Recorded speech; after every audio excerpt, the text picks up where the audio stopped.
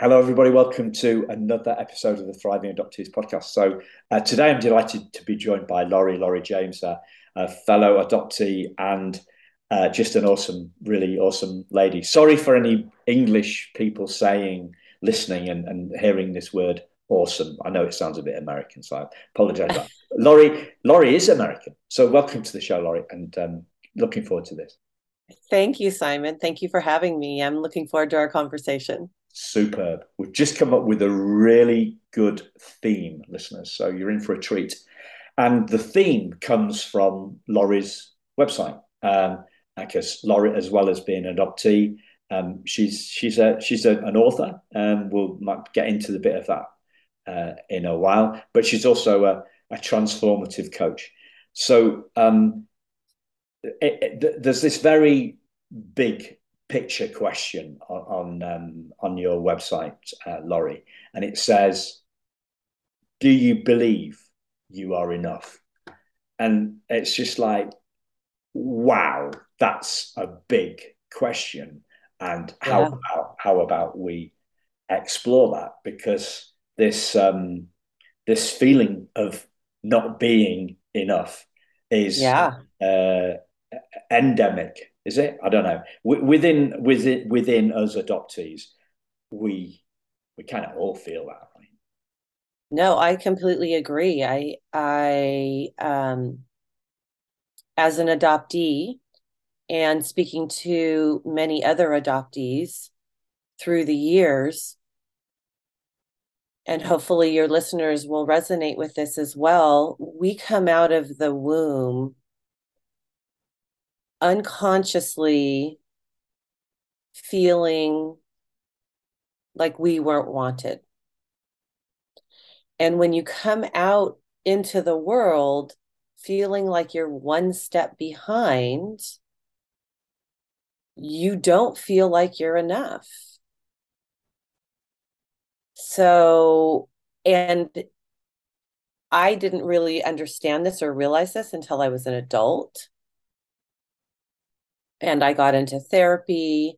But when I look back at my life, there there were a lot of things in my life that I experienced that confirmed that belief for me for a long time until I really put myself into therapy, did read a lot of self-help books and became a coach and really started listening to myself and what I needed and also started standing up for myself and asking for the things that I needed. Because when you don't feel like you're enough from the starting gate, and then you're thrown into a family where you look around and you don't look like anybody. You don't really connect with your siblings.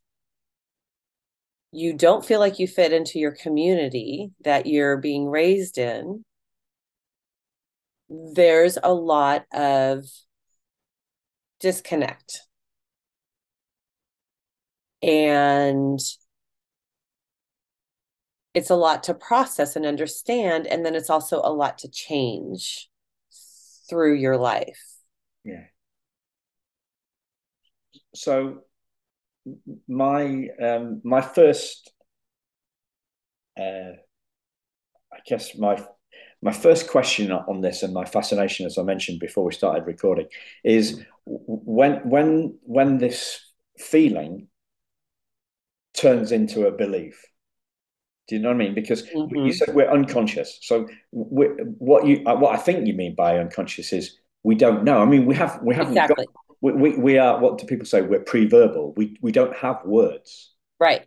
Yeah. So there's a feeling of offness, Mm-hmm. and then and what it seems like, and your experience is slightly different to mine because I didn't. I guess my feeling of offness wasn't quite as powerful as yours. You Mm. know, if Yeah, everybody has different different, experiences different. completely. Yeah. So Which makes that feeling greater or less. yeah, and as I did a podcast with a transracial adoptee yesterday, and as um, so you and me are white people adopted by white folks, I guess. Yeah. Um, so, but so I didn't have that. I didn't. So you would say, okay, well, um, we haven't got that physical evidence of differenceness. I didn't have that physical evidence of difference because my parents didn't look that different to me. Right. Um, your adopted parents clearly did look different to you, but perhaps not as different as a transracial adoptee. So it's all very nuanced. Yeah. This Agreed. and but the feeling of offness, the feeling of difference would seem to grow, to snowball, to be compounded, and then at some point it becomes does it it becomes a thought, and then that thought gathers credence, and so the metaphor that comes to my mind on this is it's like um, So, an yeah. avalanche. So it starts with a small piece of snow, Yes. and then as that rolls down the hill and it picks up more and more snow, and then it starts to pick up stones and sticks and bits of trees and whole trees, and before you know it, it's completely out of all control. It's an avalanche and it's out of control. And to help put a little bit of logic to it, is you have, so the unconscious thought is a feeling, right? So we're pre-verbal, but you have this sense. We all have this intuitive sense to us. Some tap into it more, some of us don't. But our feelings come from our feelings form our thoughts. Our thoughts then create our actions.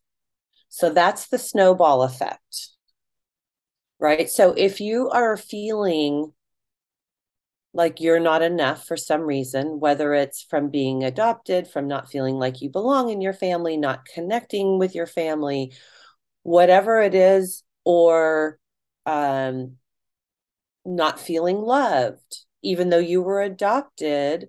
Maybe it was you were adopted into because it was a family, like you were a relative of somebody else in the family. Or it could be because information was withheld from you, right? I'm in my late 50s. I was born in the 60s, mid 60s. That era, we didn't talk about adoption. We didn't talk about, I knew I was adopted, but I don't remember having the conversation. I don't remember sitting around the kitchen table with my parents and having a conversation about adoption and what it means and how, it affects them, how it affected me. That wasn't a conversation at the dinner table in my house, right? And I don't think it was for most people. So there's lots of different sticks and stones and boulders and stuff that gets thrown into that as it rolls down the mountain, right? So it's bringing, first step is bringing awareness to it. So bringing it from the unconscious into the conscious through awareness of, oh yeah, and reflecting, and whether that's working with a coach, a therapist, or reading books. There's lots of wonderful books out there about adoption that can help you better understand yourself and what you are feeling, and working through those, because at the end of the day, we are all enough. We all deserve to be here on this planet. And we are all born whole, even though sometimes as adoptees, we don't feel like we were born whole because we, our mothers sometimes, or our birth parents, a lot of times for good reason, had to let us go. But that energetic connection that you have with your birth mother, that's a strong bond. I mean, just look at nature. Look at nature and how you can have this herd of animals. And that baby always knows who the mother is. And the other animals know whose baby belongs to who, right? I mean, and we on Earth have the highest level of consciousness and level of intelligence, but yet we separate our babies from each other, you know? Yeah. I was thinking about a wildlife metaphor this morning, actually, as because I'm Laurie's got her book. I'm working on mine again. I've picked it up after about 20 months off it. Uh-huh. I was thinking about watching a wildlife program. So I don't know. You get these over in the States. You get our Blue Planet and our David Attenborough voice. Yes, love David Attenborough. Yeah. Okay. So Love yeah, him. he's a national treasure. What we're going to do without him, I don't know, because he must be in his 90s. Yes, he is. So what I was thinking about something that I saw of his a couple of weeks ago, and it was a frozen. I think it was a Frozen Planet one, and it was a pack of wolves, Arctic wolves, chasing bison, and they separated the herd of bison or some kind of ox, very furry ox thing. Uh-huh. Right? I don't know if that's a bison one. I should really be sure of my story, shouldn't I, before I start? Anyway, so they separated the bison into two, and then there was one. The music changes, and David Attenborough's voice gets even more ominous, and then you see there's a bison on their own, little baby bison on their own, and this is the one that Mm-hmm.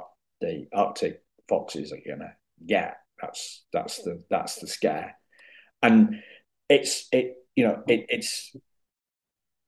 the whole show is about the drama, the slowing down of the film, the speeding up of the music, the more ominous tones of Rich. It's a fully immersive experience, and it's getting us in the heart because we're feeling for this bison because we've all felt alone Yes.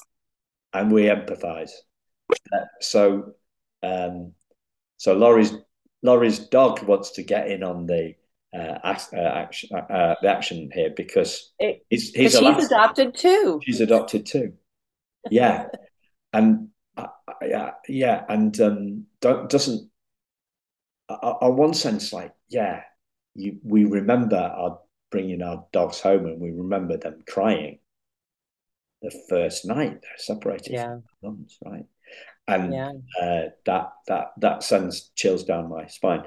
But going back to Mm. the show, so we empathise with the lone bison because nobody likes being alone, whether they're Mm-hmm. adopted or not. The kid that isn't picked, Mm-hmm. the kid that's last to be picked in the soccer lineup in the playground. When they're seven or whatever. No one wants to be left out. I remember yeah. I remember my own. I remember getting left out of the team. I'm a bit embarrassed to say this. I was 12, right? I was left out. Mm-hmm. I'd been in the rugby team for eight. Sorry, been in the rugby for the team for something like 5 years, and I got left out. And I remember it's 12, 13, and I do remember turning away because tears were coming to my eyes about Yeah. being left out. And I've seen that amongst non-adopted kids as well, right? Because Yeah. I've done my work. You talked about self-development books and therapists and stuff like that. I've done all my work in this area with non-adoptees. And there's some big news, listeners. None of them think that they're good enough either. Yeah. It may not be quite as acute as ours. It may not have the same. It may have a completely different reason. So they might have been bullied at school. They might feel that they've not succeeded what they want to achieve in their career, or they may be overweight, or they may have red hair. All sorts of reasons that people, that maybe their parents divorced when they were young. People have all sorts of different pegs that they hang that insecurity. Absolutely. Absolutely, because our experiences cause that, right? For the people who are adopted, that's one piece. But yes, as children, from a psychological standpoint, children are egocentric. Their brains aren't fully developed. So when something happens to children, they feel like it's their responsibility. So if their parents are fighting, they feel a sense of responsibility for it. If their parents divorce, they feel a sense of responsibility for it. And I think if we all reflect back on our own childhoods and really think about that, we've all taken that responsibility on.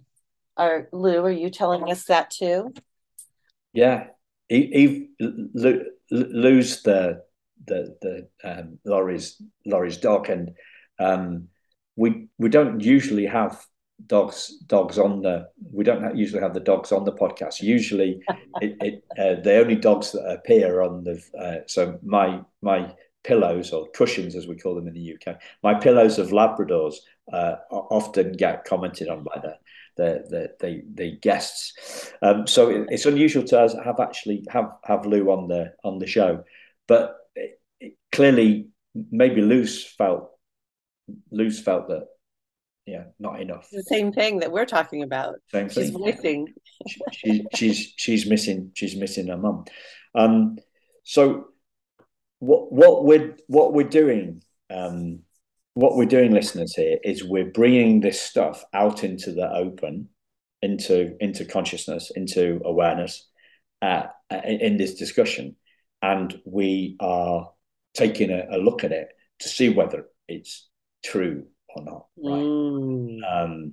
And when I think of the avalanche or snow metaphor, I always come up with this idea of a huge industrial heater. Okay, so we're bringing an industrial heater to the to the avalanche. It'd have to be quite a big one, right? Because if it's a big avalanche, but we're going to bring the light of awareness, the heat of the gun, the heater, and that's going to melt it away, and we're going to see some of the rocks and stones that are still left, and then I guess we're going to take a Star Wars phaser gun and blow some of those. I'm not a Trekkie, so I don't know why I'm coming on that, but we're going to we're pointing at these rocks and boulders that the avalanche of our feelings are leaving behind, and we're zapping them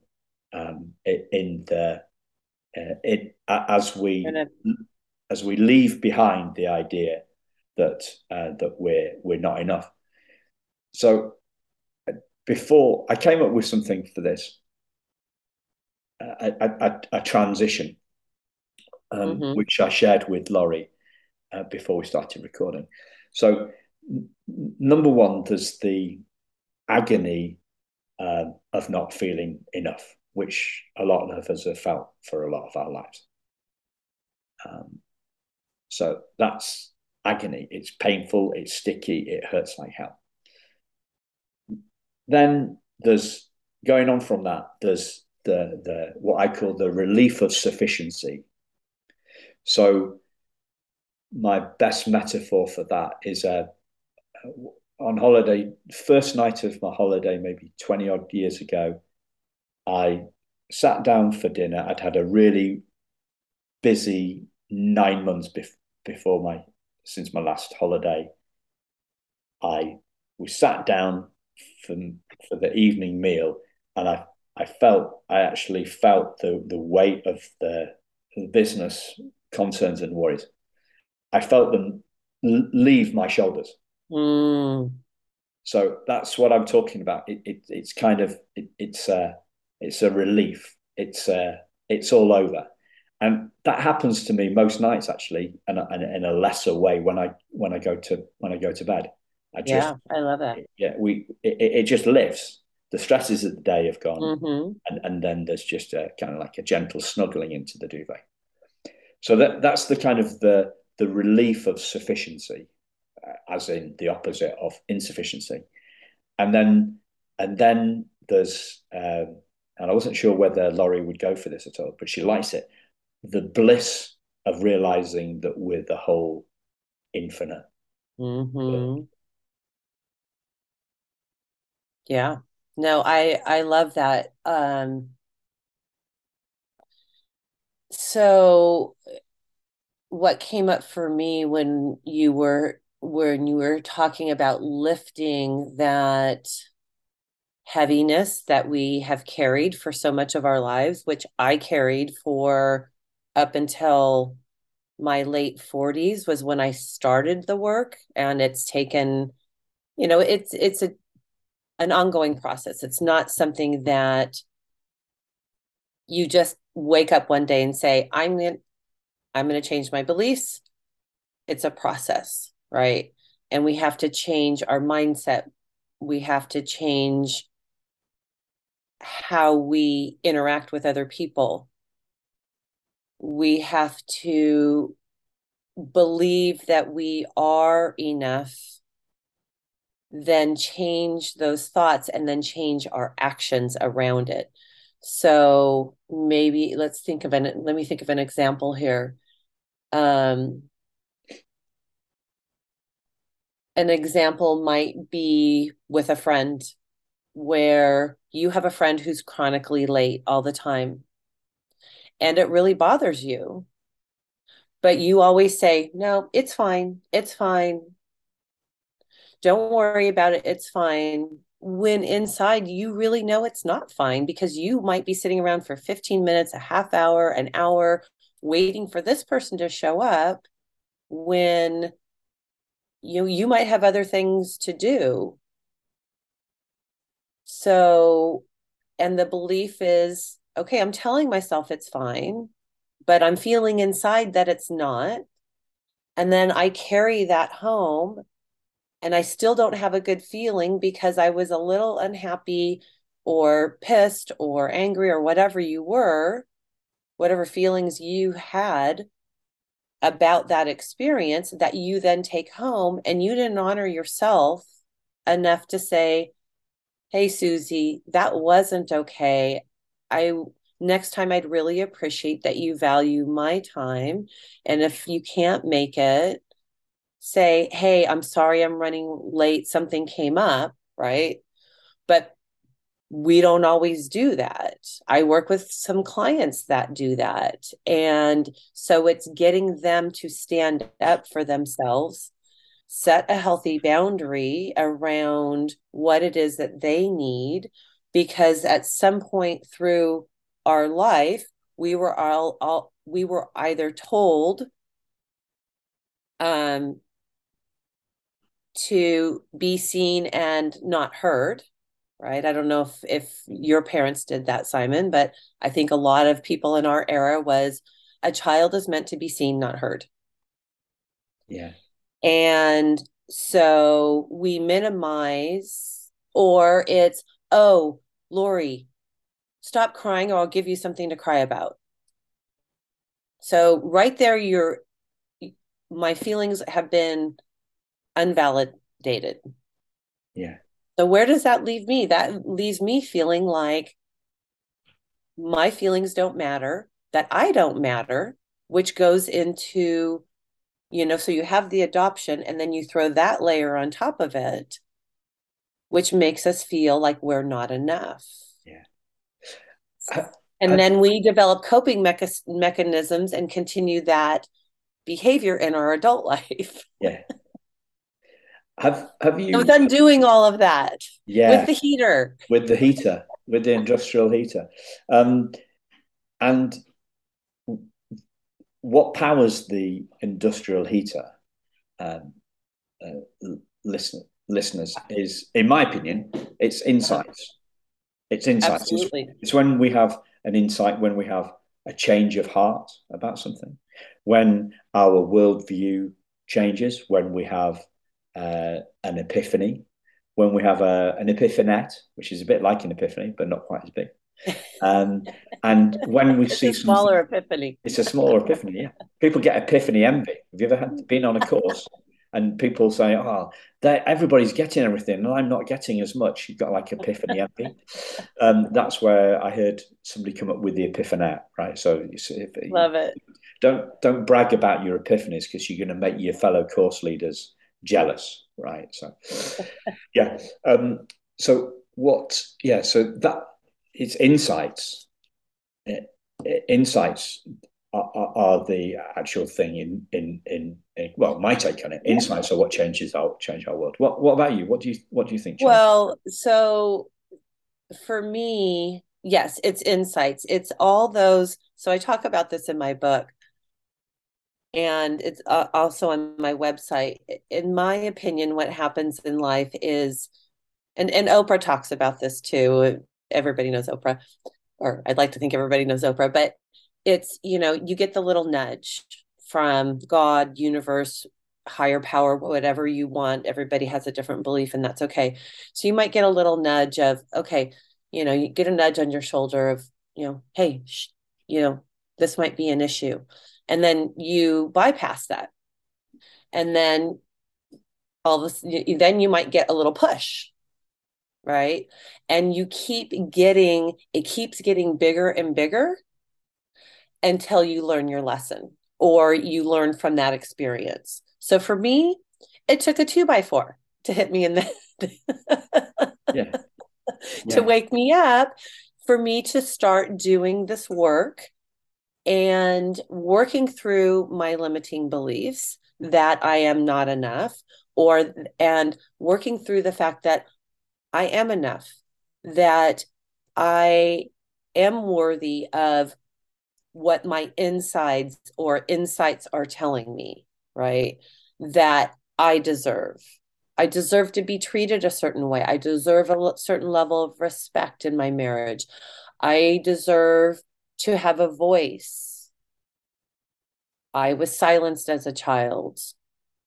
I have a voice. I can use it. I wrote my book. I'm sharing my conversation experience with you in hopes to be of service, right? I think we talked about this before, when we talked about before doing the interview. It's about being of service. That's where we find purpose in life. And um, that also rounds out that wholeness inside of us. Yeah.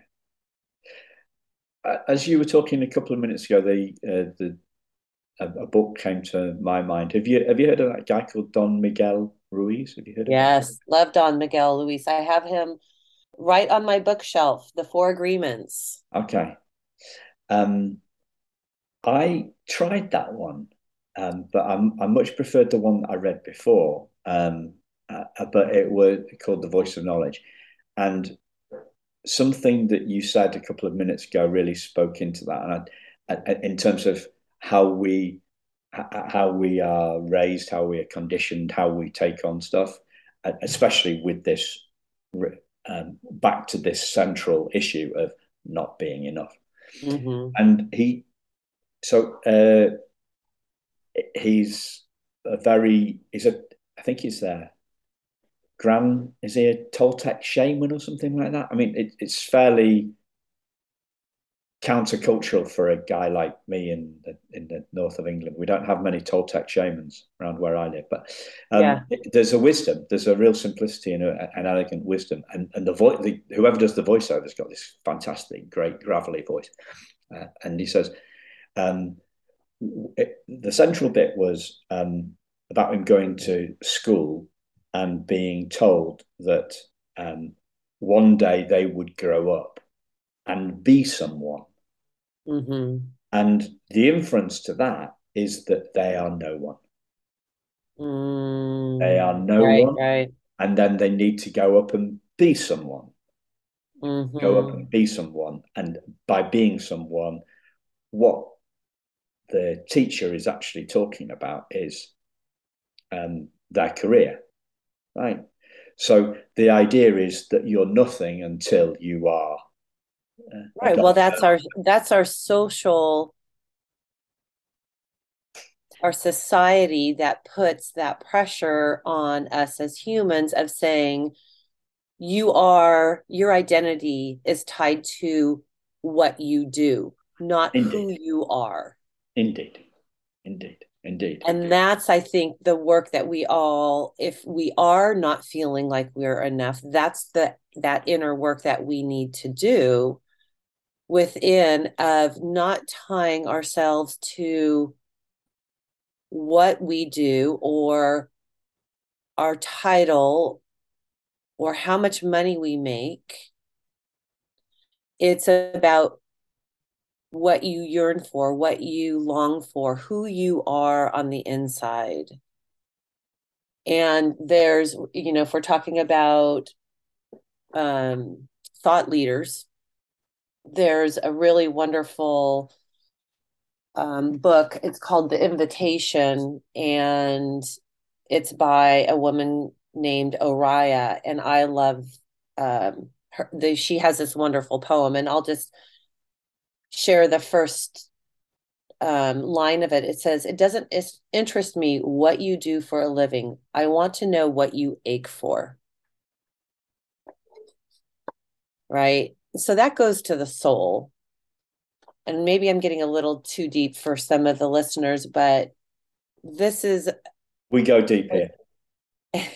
We go deep this here. is this I love her book. I love this poem. It's one of my all-time favorite poems because it just really talks about, are you willing to risk looking like a fool for love, for your dream, for the adventure of being alive?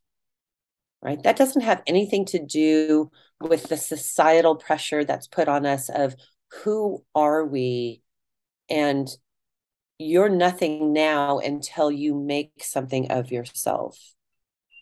Yeah. Right? Which again feeds into that belief of I'm not enough. You're not enough as a child until you do X, Y, and Z. And then they achieve that and they still feel like they're not enough.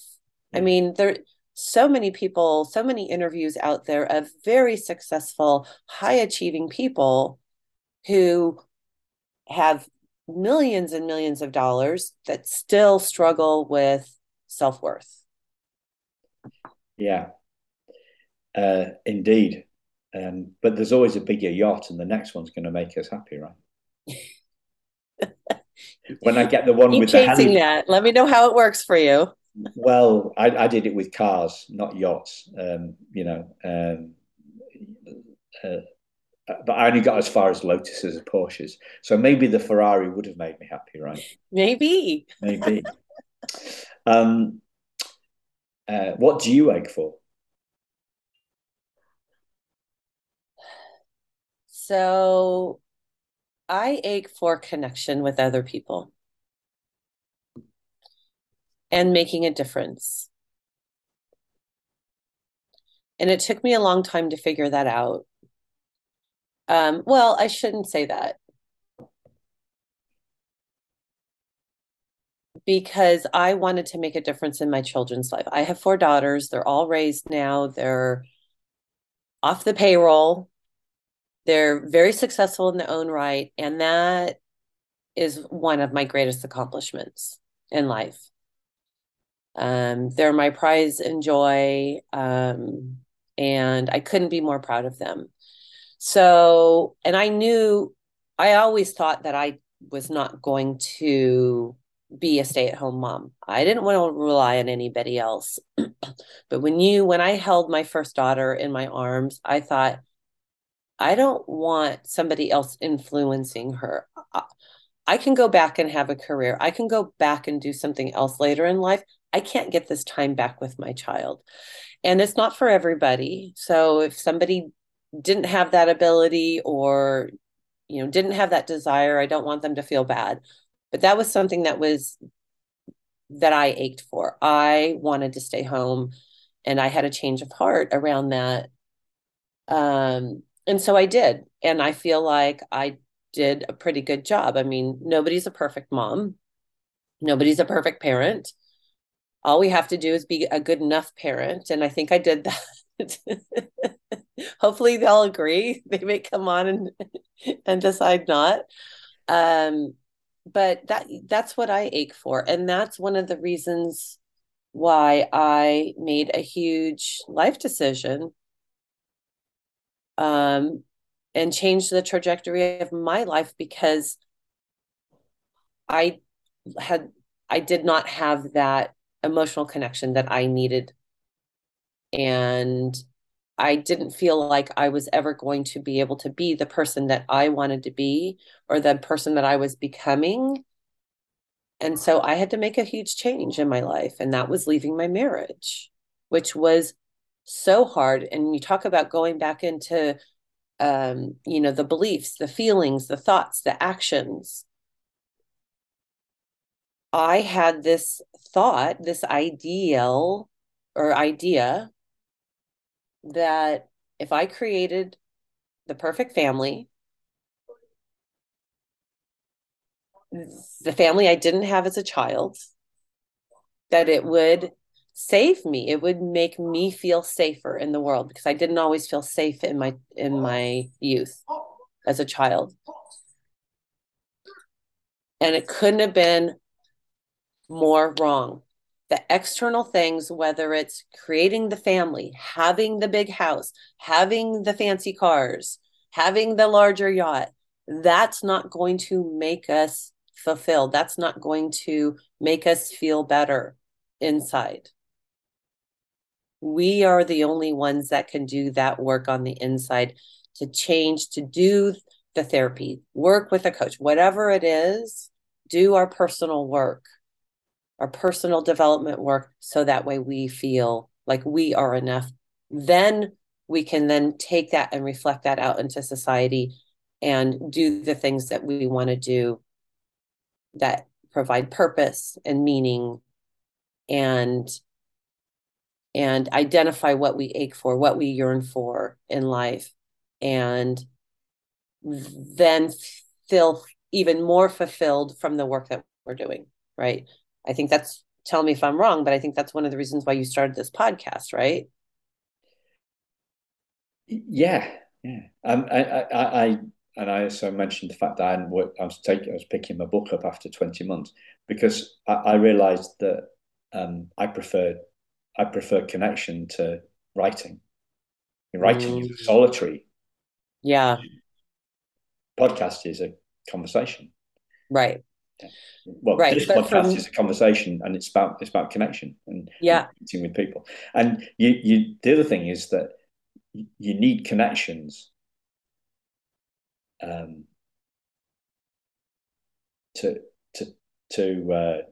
test your ideas on in your book. You need connections. You need to have an audience. If you're gonna have a book, yeah. If you're gonna have a book, you need an audience. I'm not going to be on the late show. I'm not. Don't say that. That's a limiting belief, Simon. Okay. Yeah, it is. You never know. Never know.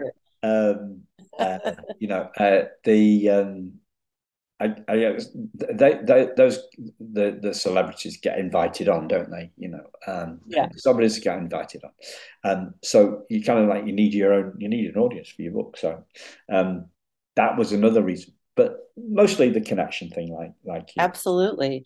Yeah. But what's interesting is I never identified myself as a writer.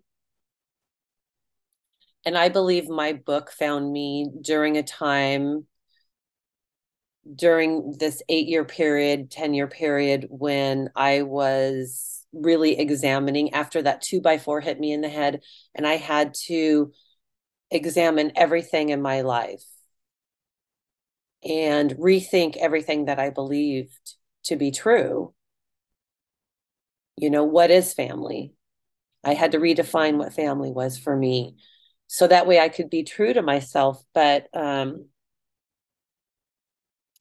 was another thought that I just escaped me Your book, based off of that.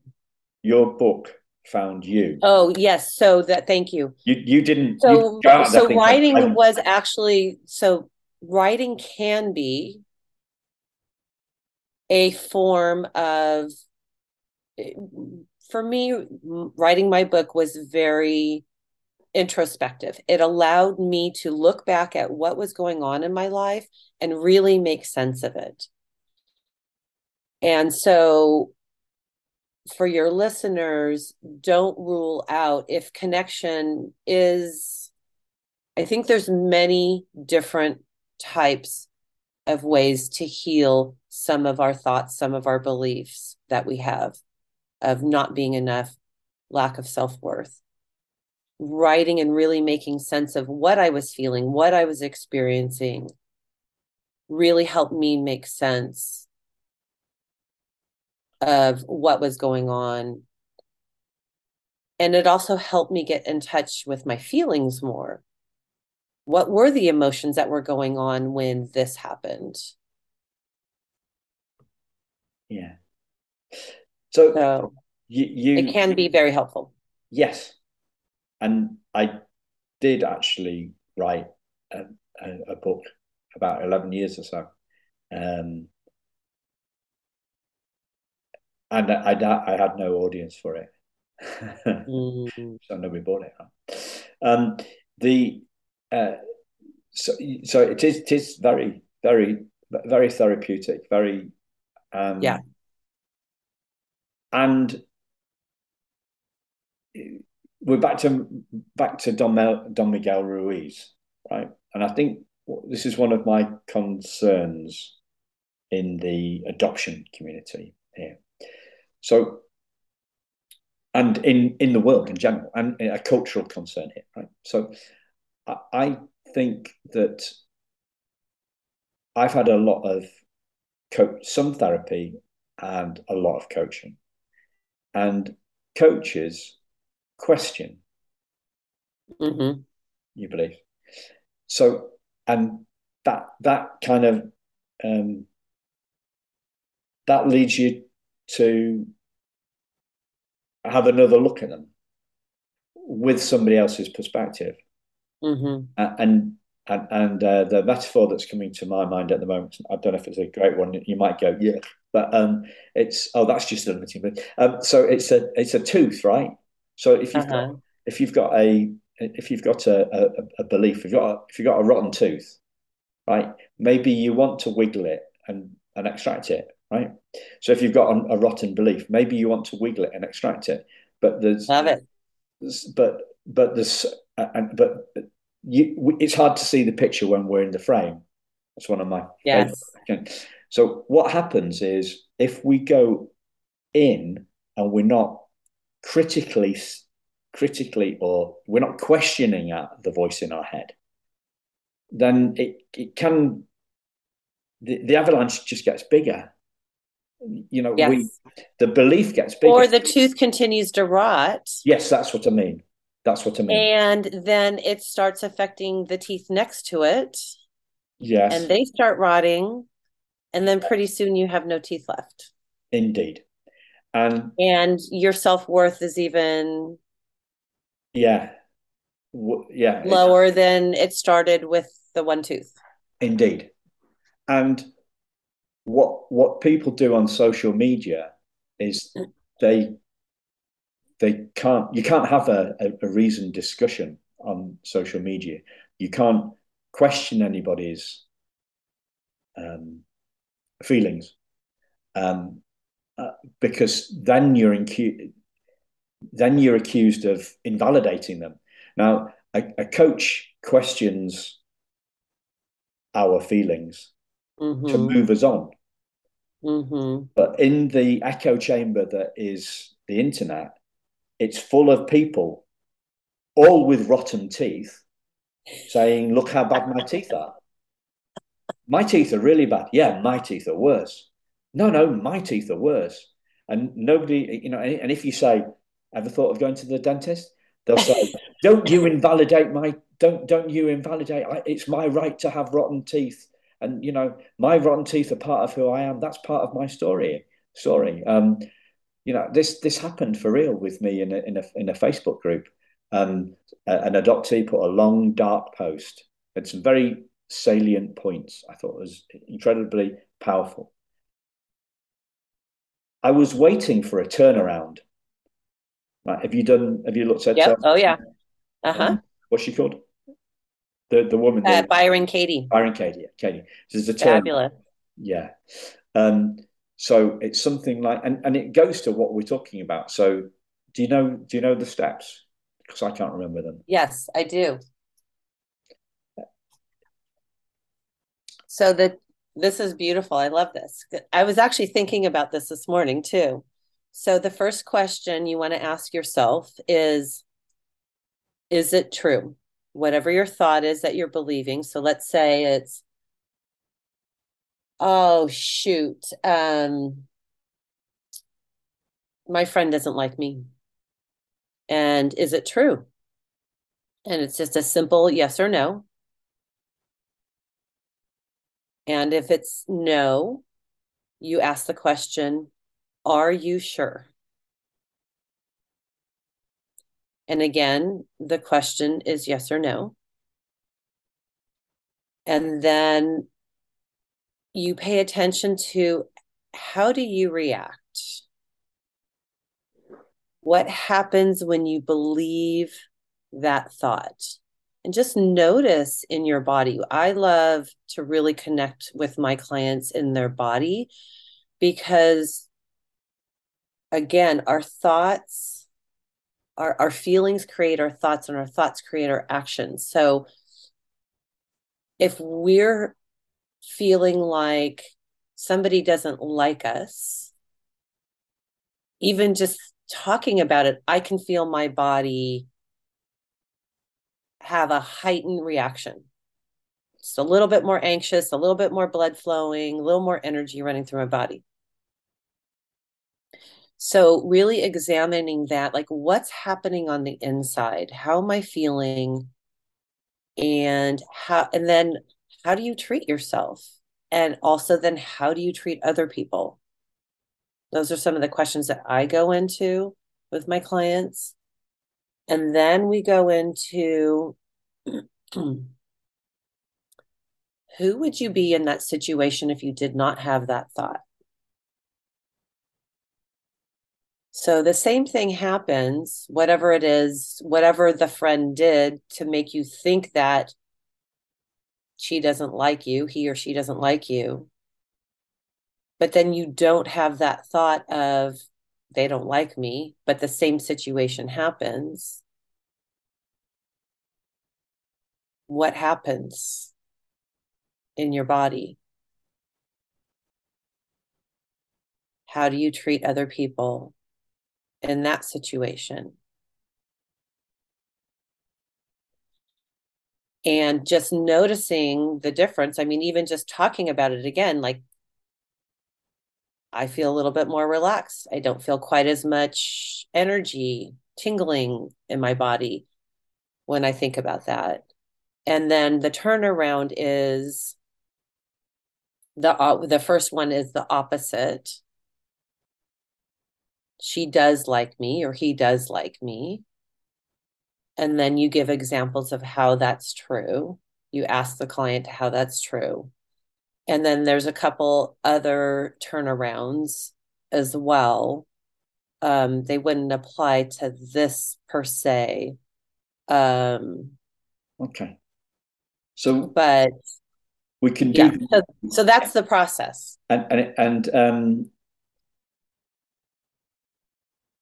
this isn't the format to. This isn't the occasion to go deep into this, but this is very deep, right? There is a lot of reflection.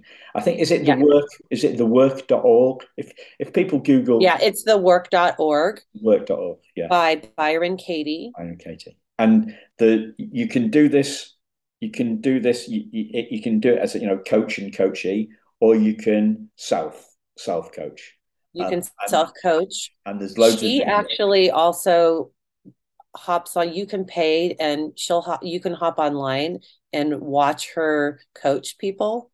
She's incredible, so talented. So the question really is, who would we be without the Without thought, the thoughts. thought that we are not enough? Yeah. So who would we be as adoptees without the thought that we're not enough? Yeah. Now, in a nutshell, that's the reason I do. That's why I do the podcast in the format that I do, right? So there's loads of adoption story podcasts. Thriving Adoptees is an adoptee insight podcast. Mm-hmm. It's about this is what I ache for. I ache for a world in which adoptees all see themselves as enough and on the Mm-hmm. way to being the infinite, on the way to the bliss of being Yeah. the infinite universe, and knowing that even seeing themselves as the infinite universe, the infinity of the universe, they're still going to have bad days. Yeah. Oh, absolutely. Yes. Because this is not once and done. I don't know if I mentioned, I did a podcast on this. We touched on this morning with another adoptee. The simplest way I can think of putting it, and the clearest way I can think of putting it, is, once we learn to ride a bike, we never forget. And the people say you don't forget how to ride a bike, but we forget who we are all the Mm-hmm. time. Mm-hmm. It's like in the physical world. Sorry, I'm talking about here in the kind of like emotional, maybe spiritual world. We forget who we are all the time. In the physical world, we sleep, we wake up, we sleep, we wake up. That's the pattern, and it's exactly the same in this stuff. We have moments when we don't think we're enough. I have moments, Absolutely. I, but I know in my heart of hearts that we are all enough. I know that I'm enough. I know that every single one of us on this planet is And enough. everybody that's listening right now, Yeah, you are all enough, and I'm enough, and we all deserve to be here. yeah. And part of being enough is that we are whole. You mentioned this whole. We are Mm-hmm. all whole, in the sense of whole with a W in front of it, not whole as in a hole in our heart. Right? we, Exactly. we are all whole. The only thing that gets in the way of us seeing our wholeness is the belief that we are wounded. Primal wound. Beautiful. Beautifully said. The primal wound is a theory, Yes. and it became a belief for me. Mm. And there's so much for me. She puts, she lays human characteristics at the foot of adoption. Yeah. And reading that book, I thought, this is it. This explains everything. And there's a relief. There's a Mm-hmm. relief in the diagnosis. I'm not going mad. Right. I'm not going mad. This is, but then that took me down, right? That took me down, and until that something turned me around, um, like your book found, like your book found you, Mm-hmm. a glimpse of our fundamental unwoundability found me. Yeah. Beautifully said. Um, what's your take on wholeness? I believe that we are all born whole, and our life experiences chip away at it. And that it's our job to find our way back to wholeness in our lifetime and repair the chips, the nicks, the gouges that have happened through life. Yeah. And it may be a little bit harder being adopted, but that's that internal work. Yeah. And the good news for listeners is you're already doing that by listening to this podcast. Absolutely. Because Chris, Absolutely. do you ever hear that on when you're on webinars or trainings and people say, "Oh, how do I do that?" And that's a question that I often comes to my mind. When I'm listening to something, well, how do I do that? And there's a relief, right? There's a relief when and no, it's very rare that the person doing the training will ever say, "Well, that's what we're doing now." Exactly. Nobody ever says to me, Simon, that's what we're doing now. So I'm saying that to listeners. That's what you, Absolutely. Yeah. that's what you, that's Yeah. what, It's the first step. It's this awareness is the first step.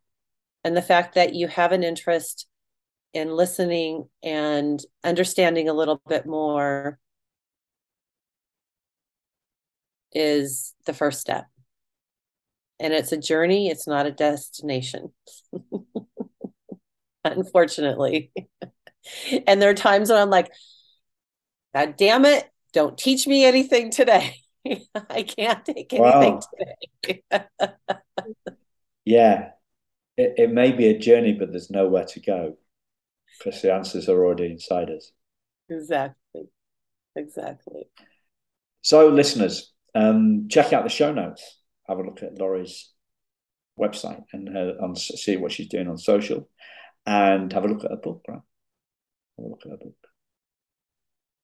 Have you got anything Thank else? you, Sam. Go Yeah. ahead. Have you got anything else that you'd like to share? A question that I've not asked No, I think I loved our conversation. I think we covered so much ground. I think for your listeners, maybe there is one question for your listeners. Just take that first step into inward a little bit if you aren't feeling like you are enough or you're not feeling whole, and just begin to explore, where that might have come from. Because we all deserve to feel whole, we all deserve to feel complete, and we all are worthy, especially adoptees. Yeah. And I'm going to make another suggestion too, which is we kind of touched on the primal wound as Laurie said. We've covered a lot of ground on today, and we talked a little bit about the primal wound. I'm going to put a link in the show notes to an interview I did with another adoptee where we kind of debate a little bit more about the primal wound because it I think it was and still in adult adoptee circles it is still the dominant narrative. Mm-hmm. And I understand why, because for me, it explained everything. And then I realized that what was wounded was my feelings and my sense of self. Mm-hmm. But I'm not my feelings fundamentally, because they come and go and I'm still left behind, right? 1 minute I'm Mm-hmm. sad, one minute I'm sad, 1 minute I'm happy. I'm still there. I'm the common denominator. And sense of self, definitely. Sense of self. Another word for sense of self, ego. Are we our egos? No. No, we are not our egos. And the only way I can sum this up is that we are, in one sentence, is that we are spiritual beings having a human experience. Yes. The wounding is in the human experience. It is true. It is valid. I have been there. I still go there. It still gets me. The human experience. I feel wounded sometimes. Happened to me yesterday, actually. A few people criticized something that I'd done. I felt wounded. But as to the spiritual being that we all are, that's unwoundable. Mm-hmm. It's not a thing that can be, it's not a thing. It's spirit, it's chi, Mm-hmm. it's life force. You can't cut it with a knife. So if there's no cut, there's nothing to be cut. There's no cut. If there's no Mm. cut, there's no wound. Beautiful. I love that. Never thought about it that way, but I like that. Thanks, Laurie. Thanks, listeners. And we will speak to you very soon. Yes, thank you so much. If anybody wants to pick up my book, they can find it on Amazon, and I'm on social media. Everything will be in the show notes. Thank you so much for this wonderful conversation, Simon. I Thank really you. enjoyed it. Thank you. Speak to you again soon, listeners. Bye bye.